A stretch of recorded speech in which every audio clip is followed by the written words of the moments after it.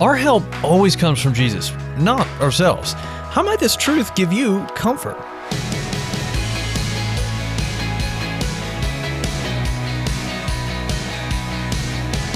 Hey there, I'm Andrew Stevens, and this is Unlocked, your daily key to unlocking God's Word in your life. Our devotion today is one that, frankly, really resonated with me. It's a really cool allegory that was written by Abigail Scibier and is called Sunken Armor. I swam to an old sea cave before the battle. Our odds of winning were beyond scary. Soon my kingdom was going to be enslaved to the Synads again. There was already talk of surrender. Once inside, I'd removed my helmet and wept the salt into the water. My armor clanked as I fell to the seafloor.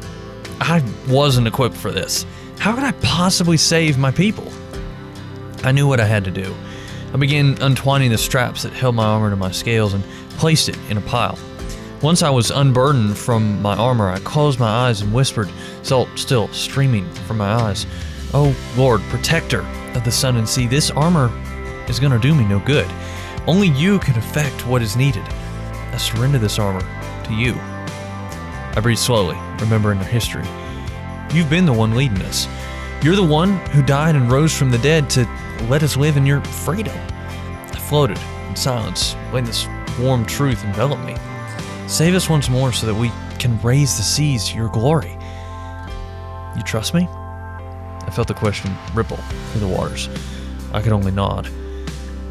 Sink your armor. With a gulp, I pushed my armor down a dark crevice in the cave. It sank into the depths from which things never returned. Then I heard, "Now go." Fear quivered down my fins as I looked at my bare arms. I clamped my eyes shut. "Oh, please, Lord, give me your armor, lest I fail and die." "Oh, dearest child, see, I've given you my armor. Where is it?" I looked again at my bareness. "I sunk it beneath your skin. It will protect you. No one will see it. That's how they'll know that it was I who rescued you. Now go." I trembled but began to leave. I stopped at the mouth of the cave. I almost smiled. They'll certainly laugh, both sides. I could hear the smile in the protector's voice. They always do. So let's talk about this. What are some questions going through your mind right now? We live in a broken world, and the enemy is out to destroy us. We see that in 1 Peter 5, verse 8. But Jesus came to save us. Through his death and resurrection, Jesus has guaranteed his victory over the evil one. Jesus fights our battles for us, and he also gives his armor to his followers. If we put our trust in Jesus, we have the Holy Spirit in us, empowering us to take our stand against the devil. Yet, our help always comes from Jesus, not ourselves. How might this truth give you comfort?